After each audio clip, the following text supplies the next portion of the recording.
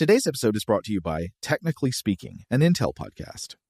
When you think about the future, what kind of technology do you envision? Whatever the future holds, artificial intelligence will undoubtedly be at the heart of it all. Join Graham Class as he hosts Season 2 of Technically Speaking, an Intel podcast, and hear from the minds transforming healthcare, retail, entertainment, personal computing, and more with the help of AI. Tune in every other Tuesday and explore the latest technology that's changing our world today and creating a more accessible tomorrow. Listen to Technically Speaking, an Intel podcast on the iHeartRadio app, Apple Podcasts, or wherever you get your podcasts.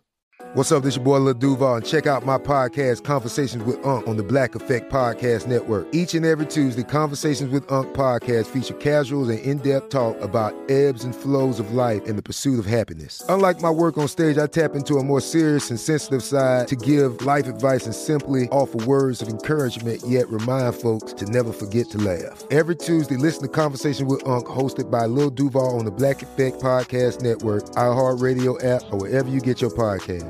Presented by AT&T. Connecting changes everything.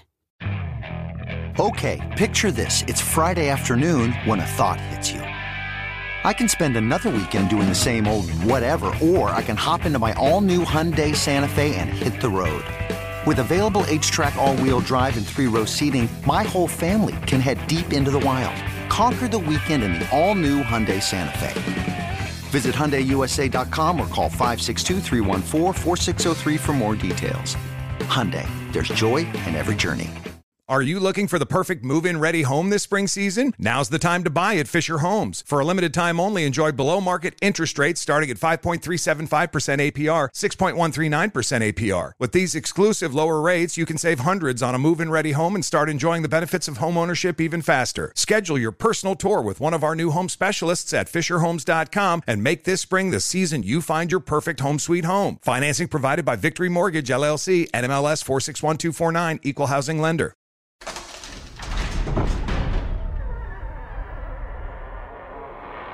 Hey, welcome to Stuff to Blow Your Mind. My name is Robert Lamb. And I'm Joe McCormick, and it's Saturday. Time to venture into the vault, this time with an episode about youth and aging. This is Eternal Youth Part 1, originally published January 4th, 2018. This is one of the episodes, I think we did a pair here, where we were sort of asking the question, why animals age? Why? Mm-hmm. Why not just stay young forever? Yeah, youth like diamonds in the sun, right? Forever Young, Alphaville. Hopefully, I don't remember if I referenced that track in these episodes, but I hope I did. I think you referenced it more recently when pointing out how creepy the lyrics are, that they sound like a serial killer note. Yeah, they're super creepy. That track is the reason I didn't share my, a lot of people were sharing these curated lists of what tracks they listen to the most. Mm-hmm. In the previous year. That was your number one? It was like it was up there way too much. And I can only share that with people if I can also explain to them that I have a very creepy interpretation of the song, and therefore me listening to Forever Young is like most people listening to death metal. I'm going to see you and raise you there because the other Forever Young also has creepy lyrics if you listen to them. Oh yeah, this is the Bob Dylan, right? Yeah. Just go listen. You'll see. All right, well let's jump right into it. Welcome to Stuff to Blow Your Mind from HowStuffWorks.com.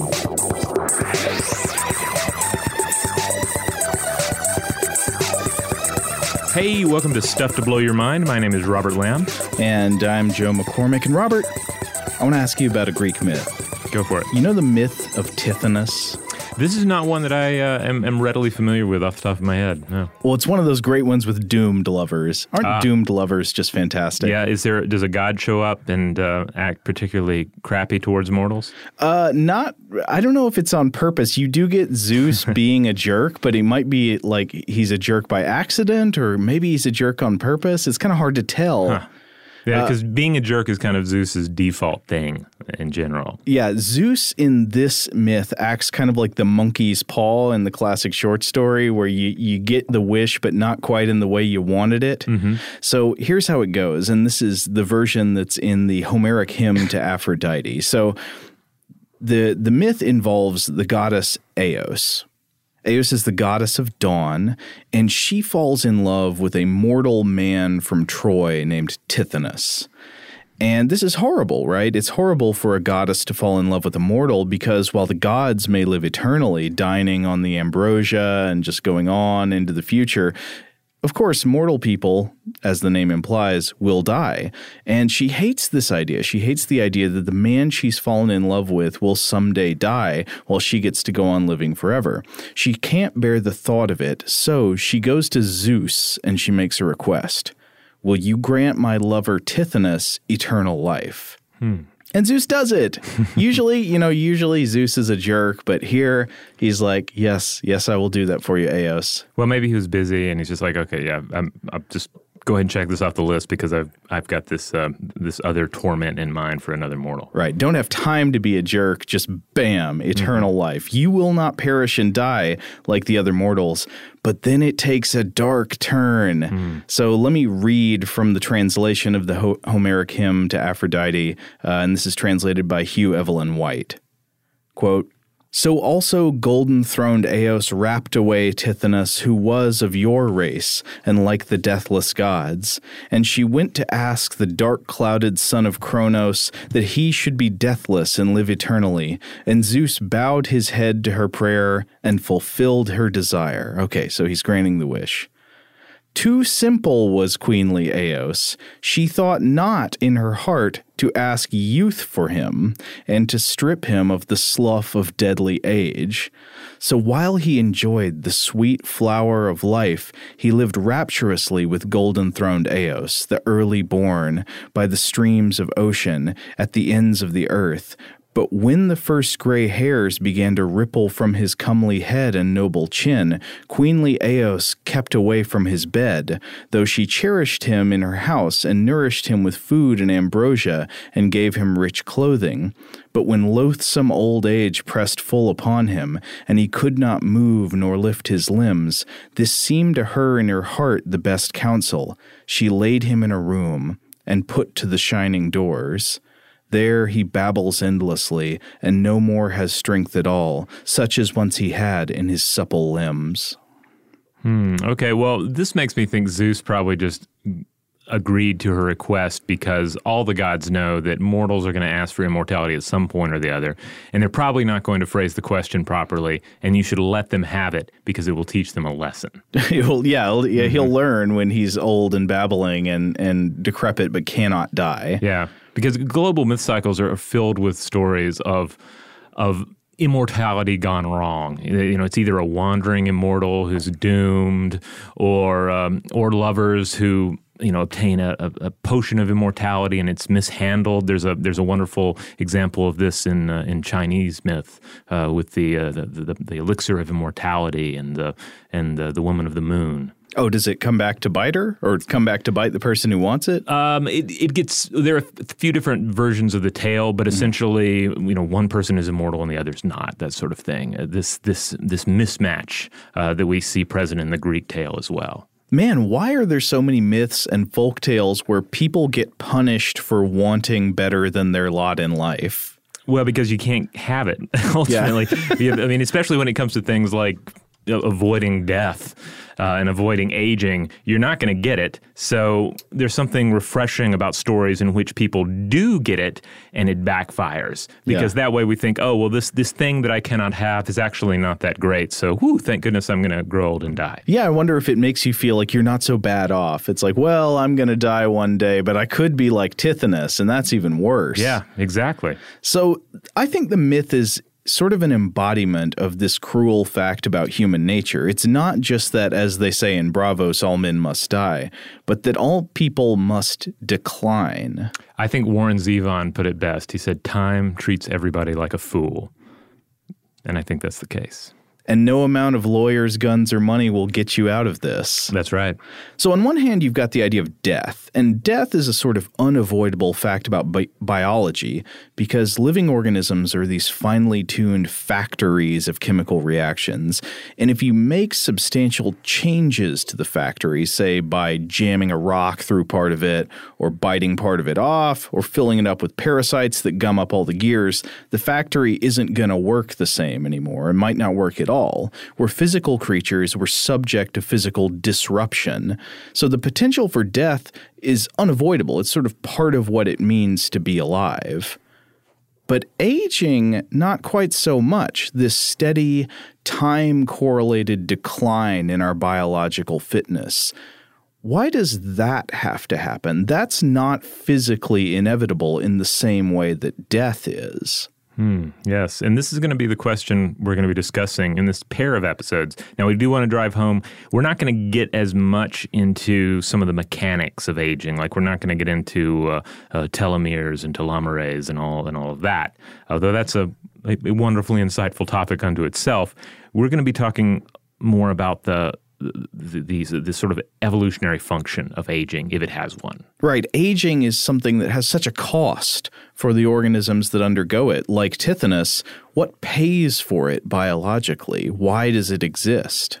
Now, to underscore the fact that aging is not necessarily something that is inevitable, and especially not aging as early as we do, we should maybe look at some organisms that do not age in the same way we do. Yeah, there are a number of organisms. I'm sure a number of them come to everyone's mind here. You think of ancient hoary tortoises stumbling across the ground, right? Mm-hmm. Or perhaps your mind turns to the Greenland shark. We'll come back to that one in a second. But really, one of the more insightful examples here is the Hydra, or at least individuals in the Hydra genus. So you're talking about the monster that gets its head cut off and grows two more? No, as much as I do love the mythical Hydra, no, these are the natural world Hydras, tiny tentacled creatures that continue to wow scientists because they have a number of just wonderfully bizarre and monstrous capabilities. So they can reproduce through asexual budding. They have these mouths that open up kind of like wounds in their body and then close. There's some fabulous videos of them doing that. It looks like you're staring into the mouth of hell. And they have this seemingly natural inability to grow old and die of natural causes. Mm-hmm.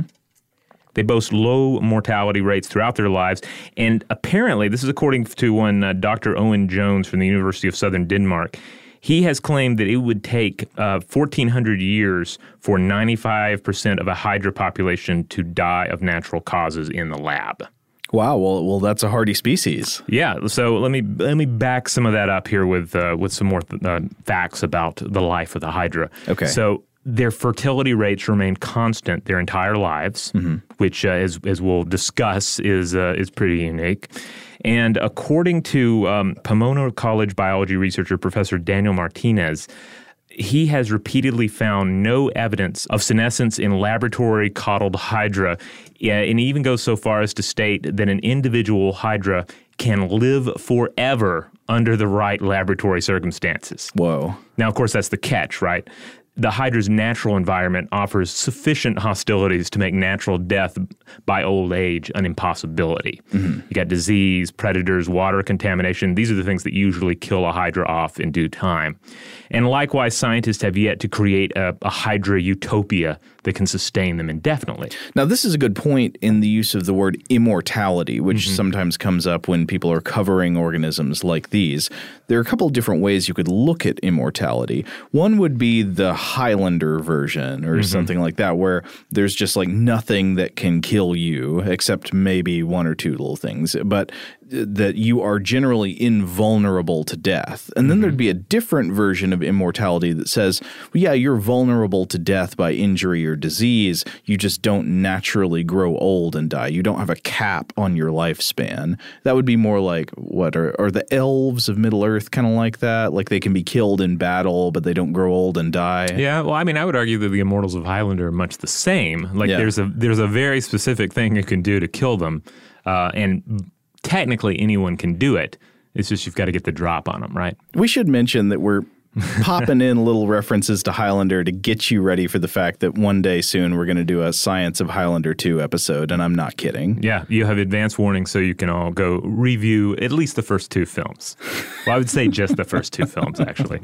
Okay, but back to the Hydra and biological immortality in the real world. Yeah, so this is a major point really for all organisms. The natural world is generally sufficient to ensure mortality. It's dangerous, it's filled with competitors, predators, pathogens, accidents, and all manner of additional hazards. Now, humans and their captives tend to live in a very privileged space, largely removed from the threat of predation, at least.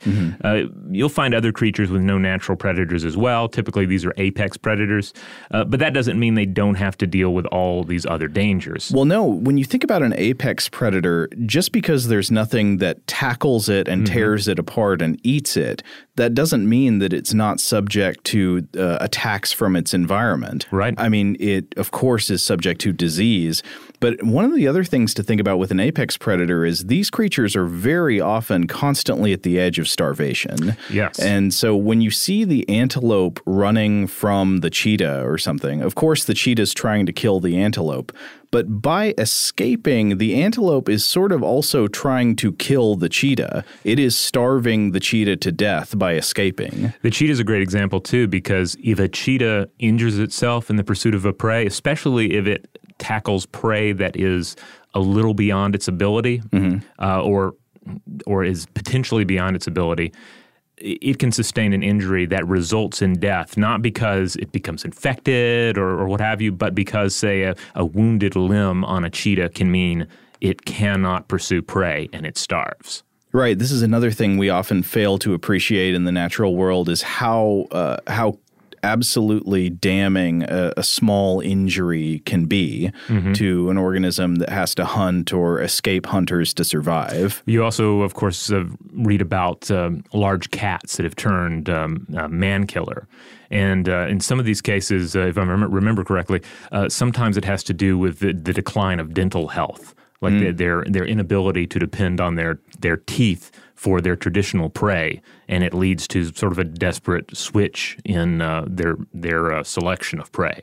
So anyway, most individuals are going to die or be killed before they can grow old. So there's already a low probability of being alive and reproductive at an advanced age. Still, hydras are really interesting because they give us a real-world example of how undying creatures would work on a biological level. They're hardy, they're regenerative, they've evolved to thrive in harsh environments.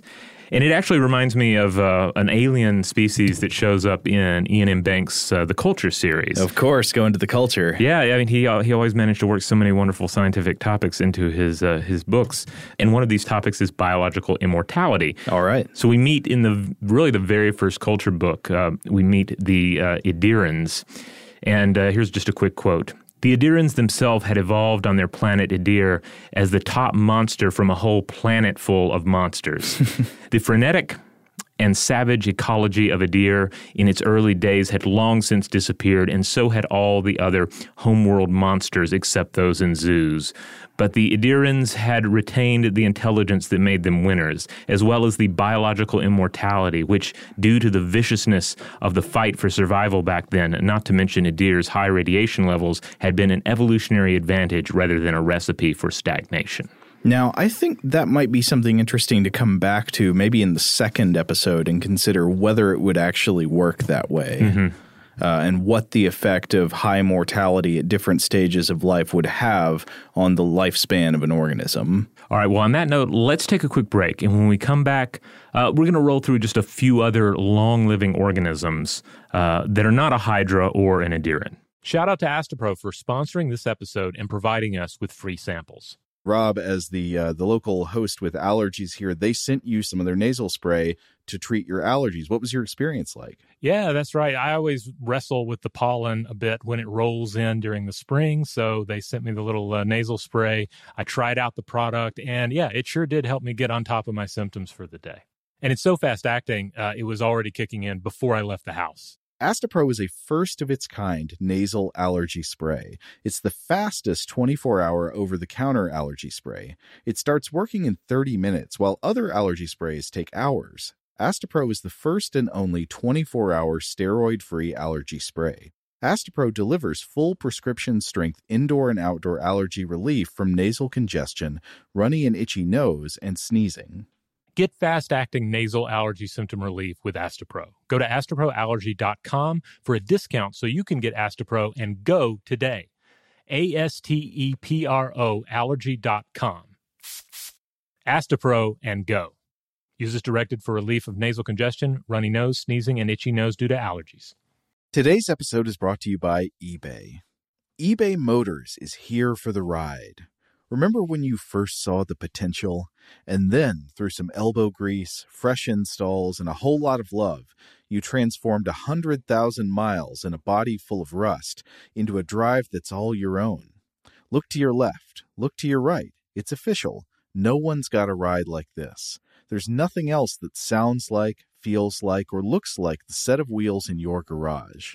With over 122 million parts, you can make sure your number one ride or die stays running smoothly so there's no limit to how far you can take it. Brake kits, turbochargers, engines, exhaust kits, roof racks, LED headlights, bumpers, whatever your baby needs, eBay Motors has it. And with eBay Guaranteed Fit, it's guaranteed to fit your ride the first time, every time, or your money back. Plus, at these prices, well, you're burning rubber, not cash. Keep your ride or die alive at ebaymotors.com. Eligible items only. Exclusions apply. Today I'm going to give you some straightforward advice on how to deal with naughty kids. How about instead of timeouts, time-ins? Time for you to start paying some bills. I'm JB Smoove, and that was a full episode of my new podcast, Straightforward, inspired by guaranteed straightforward pricing from AT&T Fiber. Get what you want without the complicated. AT&T Fiber, live like a gigillionaire. Available wherever you get your podcast. Limited availability in select areas. Visit AT&T.com/hypergig for details. Today's episode is brought to you by Technically Speaking, an Intel podcast. When you think about the future, what kind of technology do you envision? Whatever the future holds, artificial intelligence will undoubtedly be at the heart of it all. Join Graham Class as he hosts Season 2 of Technically Speaking, an Intel podcast from Ruby Studio in partnership with Intel. Explore the future of technology that's rapidly evolving our world today with the help of AI. There's still so much work and research needed to fully understand the power and potential of AI, and Intel is at the forefront of implementing AI in revolutionary technology that's changing the world we live in for the better. In each episode, Graham interviews the minds transforming medicine and healthcare, retail, entertainment, personal computing, and more while pioneering new uses for AI in these spaces. Tune in every other Tuesday and explore the latest technology that's changing our world today and creating a more accessible tomorrow. Listen to Technically Speaking, an Intel podcast on the iHeartRadio app, Apple Podcasts, or wherever you get your podcasts. All right, we're back. So I mentioned the Greenland shark earlier. This one is pretty impressive because Greenland sharks live, where we understand now, about 400 years. Mm-hmm. And this is an exclusively wild species as well. This is not something you're going to find growing old and fat in an aquarium. These are sharks generally don't do very well in aquariums. Correct, yeah. And no one has a Greenland shark that I am aware of as of this recording. A 2016 University of Copenhagen study estimated that one female Greenland shark was at least 400 years old, and that the species doesn't even reach sexual maturity until 150. So think of that. Not until they've reached an age that exceeds every human being who has ever lived. And that's counting unverified but not mythic individual humans. Right, not the Highlanders. Right. Or, biblical days, right? Oh, okay. Yeah. Now, of course, that's still not the oldest animal because there was a clam named Ming. This is the first line of a children's book. I know. It should be. I'd actually be surprised if there's not a children's book about Ming. There was a clam named Ming. Yeah. And Ming did love to sing. Yeah, it writes itself. So technically, Ming was a quahog clam. This is an Arctic variety of clam, and it was discovered off the coast of Iceland in 2006. Now, at the time, they thought it was around 405 years old, so they named it after the Ming dynasty that would have ruled China at this time. Mm-hmm. Later estimates, and this is supported by carbon dating, would boost that age to 507 years. Half a millennium. Wow. So this means that the creature was born in 1499 And that's still within the Ming Dynasty, which went 1368 through 1644. And to throw another point of context in there, this was around the time that Leonardo da Vinci completed The Last Supper. It's the year Portuguese explorer Vasco da Gama reached India. Wow. That's when this thing was born, and then it died in 2006. There was a clam named Ming, and Ming remembered everything. There you go. Now, the plant world, of course, has all of this beat. There's the Great Basin bristlecone pine, or Pinus longava, and it can live to over 5,000 years of age. And that takes us back to the very end of the Neolithic period. Work on Stonehenge had begun. This was the age of the pharaoh, so it lived through the rise and the fall of the Roman Empire. Now, of course, this highlights that different kinds of organisms have massively different potential when it comes to lifespan. Yeah, and of course plants are very different from animals. This reminds me that one of the ideas that was brought up recently, I believe on our discussion module on Facebook, our Facebook group, that we should do something just on plants, like what is a plant? Just sort of strip it down to its basics. I kind of like that idea. It's a really lazy animal. Well, I've got a really lazy one then for you here. There's at least one step beyond the Great Basin bristlecone pine, and this is something you'll find in Fish Lake National Park in Utah, here in the United States. The quaking aspen tree, which is also the state tree, by the way, also known as the trembling giant, or pando, which means I spread. So what we have here, and this is one where not everybody necessarily agrees with. This might be sort of bending the definition a little bit of what is a long-living organism. But what we have here is a single clone of quaking aspen connected by a single extensive root system that's roughly the size of Vatican City, 106 acres, 13 million pounds, and it's all 80,000 years old. So what you're talking about is a forest that is all sort of in some way the same organism. Right. It's not as simple as the clam was born in this century and it died in this one. Right. But if you bend the definition enough and you accept this as an example, we're talking about a thing that has lived since humans first left Africa to colonize the world. Wow. Yeah. Now, Robert, here's something I've always wondered about. Okay. Dinosaurs. Yeah. You got to wonder how long they lived, especially because this gets warped by our sense of history. I think because they lived so long ago, you just naturally go to this completely illogical place where they must have lived a long time. Like, oh, okay, a Tyrannosaurus Rex lived maybe 300 years. I mean, they got very big, so you have to imagine it took them a while to grow as big as they did. This would take a lot of years of eating and cell division and all that. So surely they had very long lifespans, right? Well, this used to be the main theory, and this was in part because of their size, or at least the size of many of the specimens, and the fact that we thought, well, they were essentially giant reptiles, and so based on slow reptile growth rates and their size, they said, well, big dinos probably lived several hundred years. But today, paleontologists believe they grew more like birds and mammals, and this cuts back on their lifespan somewhat. So, for instance, the Field Museum of Chicago, they have these T-Rex remains that they named Sue. Sue is great. Yeah, she's a wonderful specimen. You get to look right up at her and get a sense of the true size of this amazing species. Can I say something embarrassing? Go for it. I cried a little bit at Sue. Yeah? I'm not kidding. When we were in Chicago and I was just sitting there looking at Sue for a while, it did something to me. I got a little misty. That's beautiful. I can understand it because it is like looking back in time to encounter a fossil like that. Yeah. So Sue is a rather big specimen, or at least the fossil remains are rather large and speak to a large specimen. We think now that she probably achieved adult size at age 20 and lived to a ripe old age of 29. Wow. Yeah. So I am now older than this Tyrannosaurus Rex was when it died. Exactly, yeah. And it just underlines that what you had with the dinosaurs was likely rapid growth but short lives.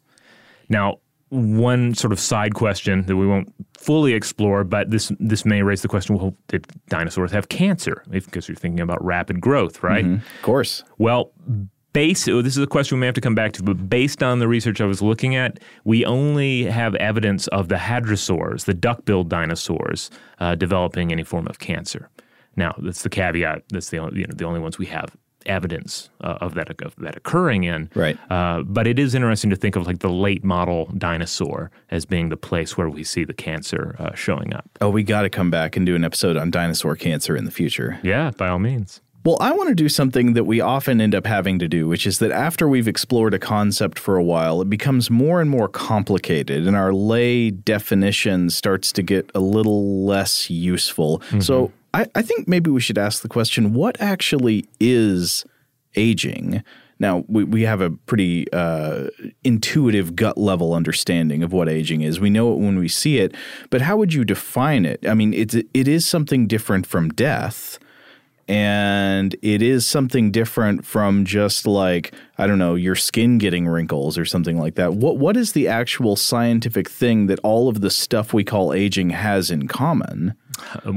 This is a great question. I mean, on one hand, it is closely tied to death. And I think one of the stumbling blocks is that we'll all readily admit that aging is something that our body does. Right. But there tends to be a cultural barrier in place to saying that death is something our body does. We like to push that off onto some sort of external force of fate or anthropomorphized dread, or some sort of limit imposed on us by the gods. Well, yeah. Death is something that we more often characterize as happening to us. Mm-hmm. Death happens to you. It's not something you do.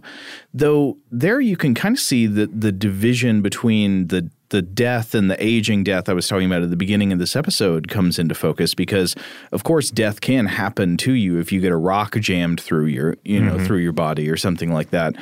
But the body does seem to naturally progress toward death over time. And that's kind of a weird question. Like, why would it do that? Mm-hmm. We'll definitely explore the science behind that question in the second episode, though we will look at some archaic answers to it in this one. Because especially with the human experience of aging and death, it seems completely illogical that in many cases a human being would spend the majority of its life progressing towards death. Yeah, like majority of your life is decline. That just feels either gross or cruel or just like a horrible design flaw. Or nonsensical. Yeah. Where's my eternal youth? This doesn't make any sense. Mm-hmm. So in his 1991 book, The Evolutionary Biology of Aging, published by Oxford University Press, the biologist Michael R. Rose defined aging in the following way, quote, "A persistent decline in the age-specific fitness components of an organism due to internal physiological deterioration." Now, Rose actually has said that in some ways we might need to update that understanding a little bit to accommodate for some new discoveries, but I think this is a good place to start. Mm-hmm. So let's look at the parts of that definition. Number one, it's persistent decline, which means aging only goes one way. It's not characterized by, say, decline and rebound. And some organisms do have patterns like this. It's not quite aging. Like you can think about the jellyfish that have regenerative capabilities where they can revert to a younger stage of life. Oh, yes. So it's persistent decline. And then in the quote, age-specific fitness components, biological fitness, meaning the ability to survive and reproduce. So these are the things that are persistently in decline. You become less able to survive and less able to reproduce. And then it's due to internal physiological deterioration. So it's saying that this persistent decline in the ability to survive and reproduce is not due to disease or injury, but to something deteriorating within the body tissues themselves. Yeah, this makes me think, of course, of the phrase "cradle to the grave." Yeah, and with the Hydra, the cradle to the grave is kind of a straight line with reproduction taking place at all levels until something happens to kill it. Whereas most of the models that we look at, most of the models we looked at in researching this episode, it's more of a rising and a lowering. There's a rise towards like peak sexual maturity, peak reproductive maturity, and then a decline. Yeah. And then it gets even stickier, right? Because we've just tried to be very careful in how we're defining this. But then I realized that I said it's a decline in the ability to survive and reproduce not due to disease or injury, But a lot of the things that are the characteristic signals of aging are sometimes thought of as diseases, even though maybe they're not caused by, say, a germ or something. Right. There are all kinds of things like diabetes mellitus or like rheumatoid arthritis that are totally characteristic signs of aging in human beings, and they're thought of as diseases. But they're not so much something that gets done to the body by external forces. They're a thing that happens when the body's around for a long time under certain conditions. It makes me think back to our episode on Chinese immortality and about the idea of the older body being kind of an alien body. Like it's a different biology. We're changing into a different being with different physical characteristics, generally characteristics that lean towards weakness. Absolutely. But then again, you can also look at aging through the microscope, look at it on the cellular level. And this is where you'll often see people using words like senescence, defined by Nature's scientific glossary, quote, "Senescence is the process by which cells irreversibly stop dividing and enter a state of permanent growth arrest without undergoing cell death. Senescence can be induced by unrepaired DNA damage or other cellular stresses." So this is looking at it on the microscopic level and saying senescence, often used as a synonym for aging, happens when the cells stop making new rejuvenated cells. This is kind of the lack of upkeep model. It's the idea that, well, the house is falling apart because nobody's working on it, nobody's maintaining, or at least the maintenance has really been scaled back. Or it's been my experience thus far with aging that you find the maintenance requests are kind of rolled out in an illogical way, where you may think to yourself, well, why am I still sore from this injury I sustained last month? But what my body's really trying to do is like grow a bunch of nose hair. Yeah. You know, why is that the main operative that's been passed down to my body? You know, everything's beginning to get out of whack. It's as if there's nobody in charge anymore, and they're just letting the house fall apart. Yeah, if you were the superintendent of an apartment building, it would be like there's a water leak in the basement that has not been fixed for months, and your repair person is busy building hundreds of kitchen cabinets on the roof. Yeah. Yeah, and you think, well, in the old days, we didn't have all these kitchen cabinets on the roof, and things got fixed. Why did things not get fixed anymore? That is a great question, and I guess we should try to look at some answers to that when we come back from this next break. Today's episode is brought to you by eBay. eBay Motors is here for the ride. Remember when you first saw the potential? And then, through some elbow grease, fresh installs, and a whole lot of love, you transformed 100,000 miles and a body full of rust into a drive that's all your own. Look to your left. Look to your right. It's official. No one's got a ride like this. There's nothing else that sounds like, feels like, or looks like the set of wheels in your garage. With over 122 million parts, you can make sure your number one ride or die stays running smoothly, so there's no limit to how far you can take it. Brake kits, turbochargers, engines, exhaust kits, roof racks, LED headlights, bumpers, whatever your baby needs, eBay Motors has it. And with eBay Guaranteed Fit, it's guaranteed to fit your ride the first time, every time, or your money back. Plus, at these prices, well, you're burning rubber, not cash. Keep your ride or die alive at ebaymotors.com. Eligible items only. Exclusions apply. Today I'm going to give you some straightforward advice on how to deal with naughty kids. How about instead of timeouts, time-ins? Time for you to start paying some bills. I'm JB Smoove, and that was a full episode of my new podcast, Straightforward, inspired by guaranteed straightforward pricing from AT&T Fiber. Get what you want without the complicated. AT&T Fiber, live like a gigillionaire. Available wherever you get your podcasts. Limited availability in select areas. Visit AT&T.com/hypergig for details. Today's episode is brought to you by Technically Speaking, an Intel podcast. When you think about the future, what kind of technology do you envision? Whatever the future holds, artificial intelligence will undoubtedly be at the heart of it all.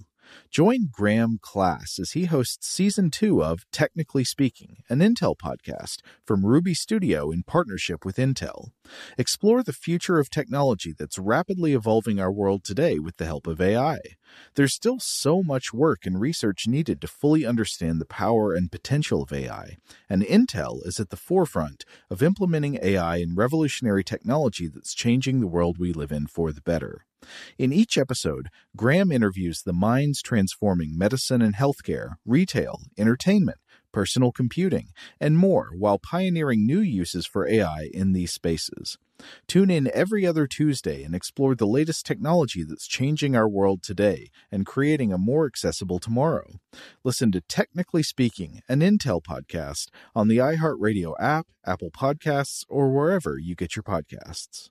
Are you looking for the perfect move-in ready home this spring season? Now's the time to buy at Fisher Homes. For a limited time only, enjoy below-market interest rates starting at 5.375% APR, 6.139% APR. With these exclusive lower rates, you can save hundreds on a move-in ready home and start enjoying the benefits of home ownership even faster. Schedule your personal tour with one of our new home specialists at FisherHomes.com and make this spring the season you find your perfect home sweet home. Financing provided by Victory Mortgage, LLC, NMLS 461249, Equal Housing Lender.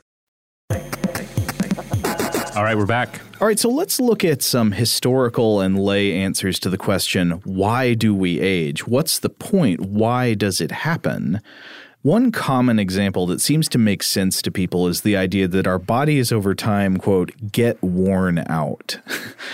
So in his 1957 paper, Pleiotropy, Natural Selection, and the Evolution of Senescence, which we will definitely come back to in the second episode here, the American biologist George C. Williams pointed out that one problem explaining the true biological reason behind aging is that many people think they already understand what aging is and why it happens, and they're wrong. They're wrong, but if you think you've already got the answer, you'll never go asking the question. And writing of these kind of folk explanations for aging, he says, quote, "The most injurious of these is the identification of senescence with the, quote, wearing out that is shown by human artifacts." And doesn't this seem very sensical, right? Our tools get worn out over time. If you use a knife a whole lot, eventually it'll lose the sharpness of its blade. Any tool you use too much, I'm thinking about a broom that we used to have for years around our house that eventually got worn down to nubs. There were just really no bristles on it anymore. Shouldn't our bodies be the same?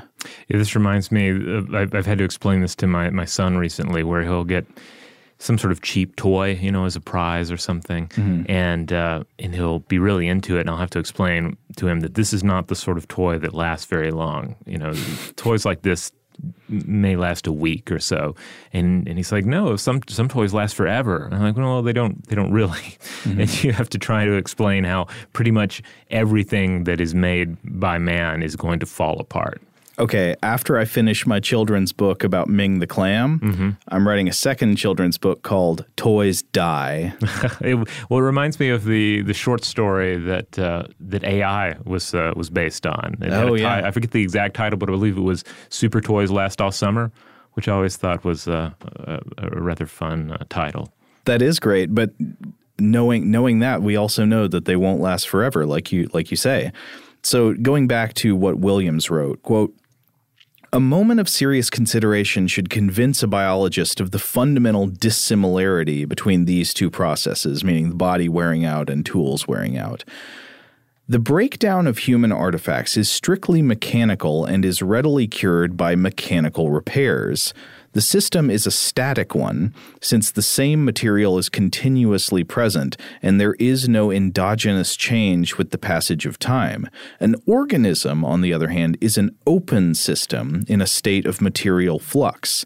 Even such structures as bones maintain constant exchanges with the environment. Moreover, an organism produces itself by a morphogenetic process. It is indeed remarkable that after a seemingly miraculous feat of morphogenesis, and that means like growing into the adult shape, a metazoan should be unable to perform the much simpler task of merely maintaining what is already formed."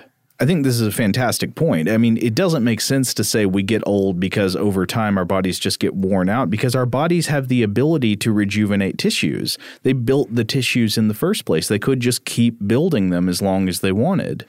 Yeah, I mean, I think part of this is part of it is just that we are so close to the aging process. We experience it and we see it in others. We're almost too close to it to have an objective view of it. And then, to your point, we're informed by what happens to our tools.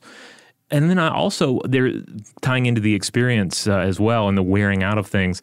I think dental health has a huge impact on it, because we observe this happening with our very teeth, and the teeth of others, that you get those adult teeth in, and those are the ones you're going to have for the rest of your life as long as you can keep them. They are going to wear out, and unlike other organisms, there's not going to be an additional set that are going to lock into place. Third children's book for when children get their baby teeth knocked out. It's called "This Is Your Last Chance." Yeah, I've actually heard parents, I think half jokingly, talk about not worrying with brushing that much for young children, because now they're going to get that second pair in. These are just the baby teeth. Wait till the adult teeth come in and then start worrying about it. Yuck. Now, beyond these simple folk explanations, we know that there have been lots of thinkers throughout history who must have tried to explain why aging happens before we had modern genetics to really understand the true mechanisms, right? Yeah, this is, aging is part of the human experience, and so some of the great thinkers in human history have pondered it. We have a few examples here to run through. For instance, Lucretius, 99 through 55 BCE, he wrote about it in his text On the Nature of Things. And he argued that aging and death are beneficial because they make room for the next generation. Oh, this is probably another folk explanation a lot of people would employ, right? It totally seems to make sense. You can't just keep living forever because you got to make room for the next generation. Yeah, it especially makes a sort of sense, I think, for human populations when you have, say, individuals who have, over the course of their lifetime, accumulated certain benefits and powers and possessions, and then the idea is, well, when they fall away, those resources spread to someone else. I mean, we have always lived in a world of finite resources. And I want to be clear, it is good that happens. The next generations actually do benefit from the fact that older generations grow old and die. But there are some serious problems with thinking about this as the reason biologically that they grow old and die. Yeah, though this observation persisted well up into the 20th century. For instance, 19th century German biologist August Weismann also believed that the death mechanism created room for the next generation of young to thrive. And I have to admit as well that I always kind of felt this was the case, at a gut level without putting a lot of serious thought behind it. Oh, yeah. Before I investigated this, I assumed something along these lines, but then I started to doubt myself because I was like, oh, wait a minute, that's group selection. And I always feel iffy about that. The problem here, as pointed out by Daniel Fabian of the Institute of Population Genetics in the publication Nature, is that, quote, the cost of death to individuals likely exceeds the benefit to the group or species. And because long-lived individuals leave more offspring than short-lived individuals, given equivalent reproductive output, selection would not favor such a death mechanism. Yeah, this is one of the classic arguments against any kind of group-level selection influence, and we can revisit this in more detail in the second episode. Now, of course, another great thinker is Aristotle. Right. Yeah. And he, of course, wrote about this as well in On Longevity and Shortness of Life. Aristotle, tell us how it is. All right. Well, before I get going here, I do want to point out I am going to be the last person to criticize Aristotle. I feel like he did a lot with the wisdom of the day, obviously, right, and that's an understatement. But he was not able. We're not going to take the opinion that Aristotle was dumb. No, I was actually talking about this with my wife last night when I was running through the material I'm about to relate here, and she said, well, that would actually make a wonderful like BuzzFeed-style article, like 6 things that dummy Aristotle got wrong. I mean, he got a lot of stuff wrong, but I mean, everybody in the ancient world did. Yeah, I mean, people just didn't know what we knew today. Right, and he was attempting to figure it out, he threw out a number of hypotheses that were not that did not shake out. Yeah. So here are just a few quotes from the work that'll give you an idea of where he was going. The reasons for some animals being long-lived and others short-lived, and, in a word, causes of the length and brevity of life call for investigation. Fair enough. Okay, yeah. Same question we're asking, why does it happen? And then he goes on to say, races inhabiting warm countries have longer life. Those living in cold climates have a shorter time. Likewise, there are similar differences among individuals occupying the same locality. I don't know if that's true. I mean, we already touched on the Greenland shark, and I think we've gone more in depth on the Greenland shark in the past on this show, but part of it is its environment, which is quite cold. Okay. He also commented on the connection between the soul and the body. The soul must stand in a different case in respect of its union with the body.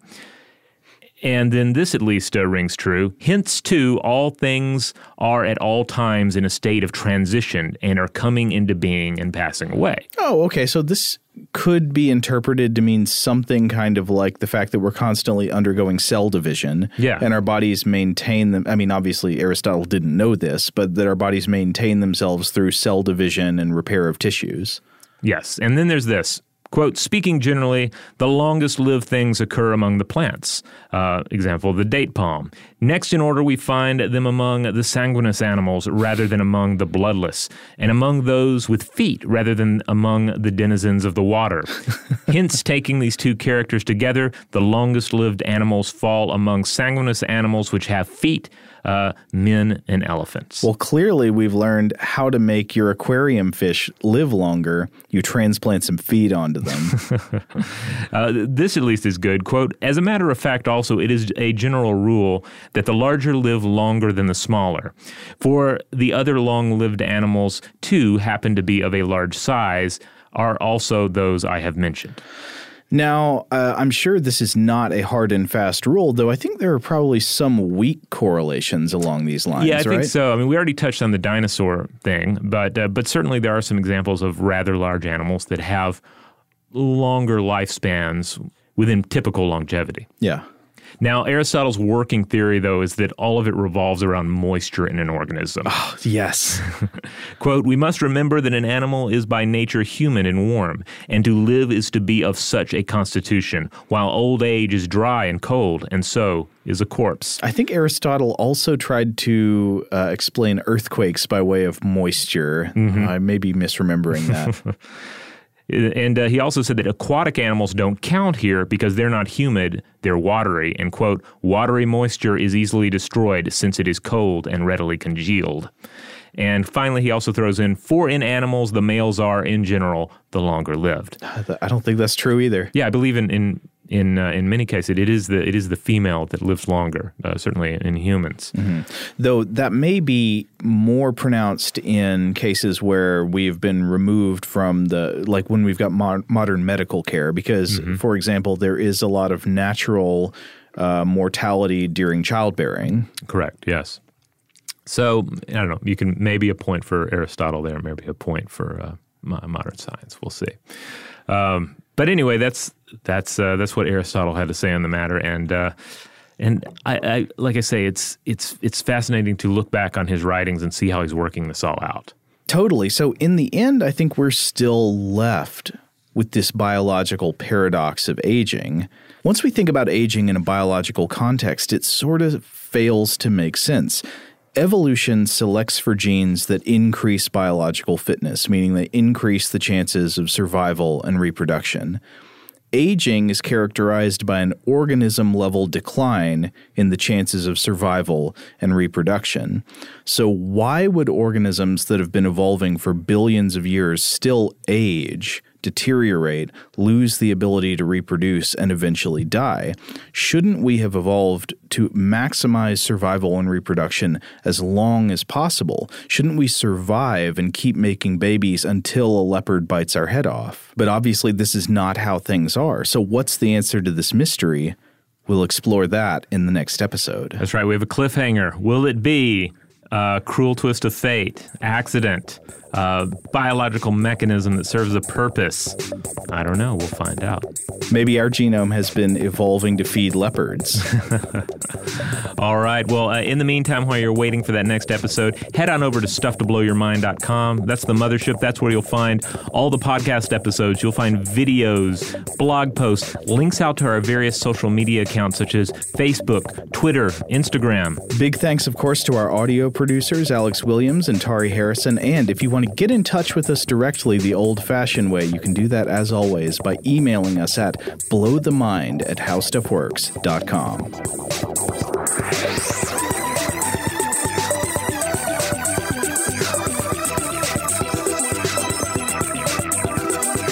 For more on this and thousands of other topics, visit howstuffworks.com.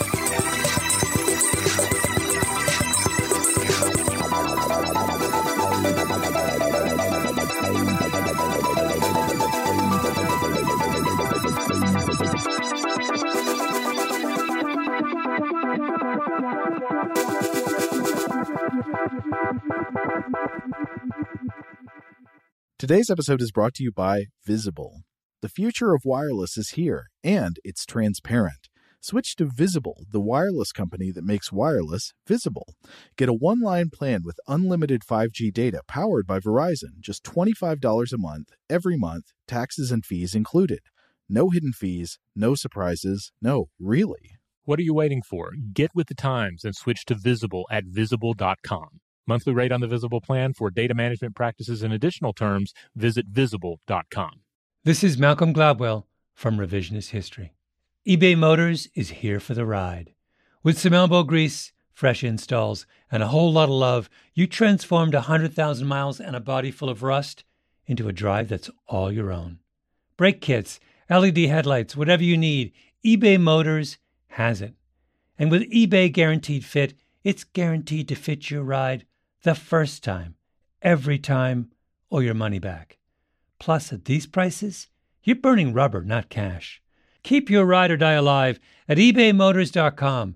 Eligible items only. Exclusions apply. Are you looking for the perfect move-in ready home this spring season? Now's the time to buy at Fisher Homes. For a limited time only, enjoy below-market interest rates starting at 5.375% APR, 6.139% APR. With these exclusive lower rates, you can save hundreds on a move-in ready home and start enjoying the benefits of home ownership even faster. Schedule your personal tour with one of our new home specialists at FisherHomes.com and make this spring the season you find your perfect home sweet home. Financing provided by Victory Mortgage, LLC, NMLS 461249, Equal Housing Lender. The wait is almost over. Get ready for the 2024 NFL season as the full schedule is announced. Every rivalry, every rematch, every rookie debut, every game revealed. The 2024 NFL schedule release, presented by Verizon, coming in May.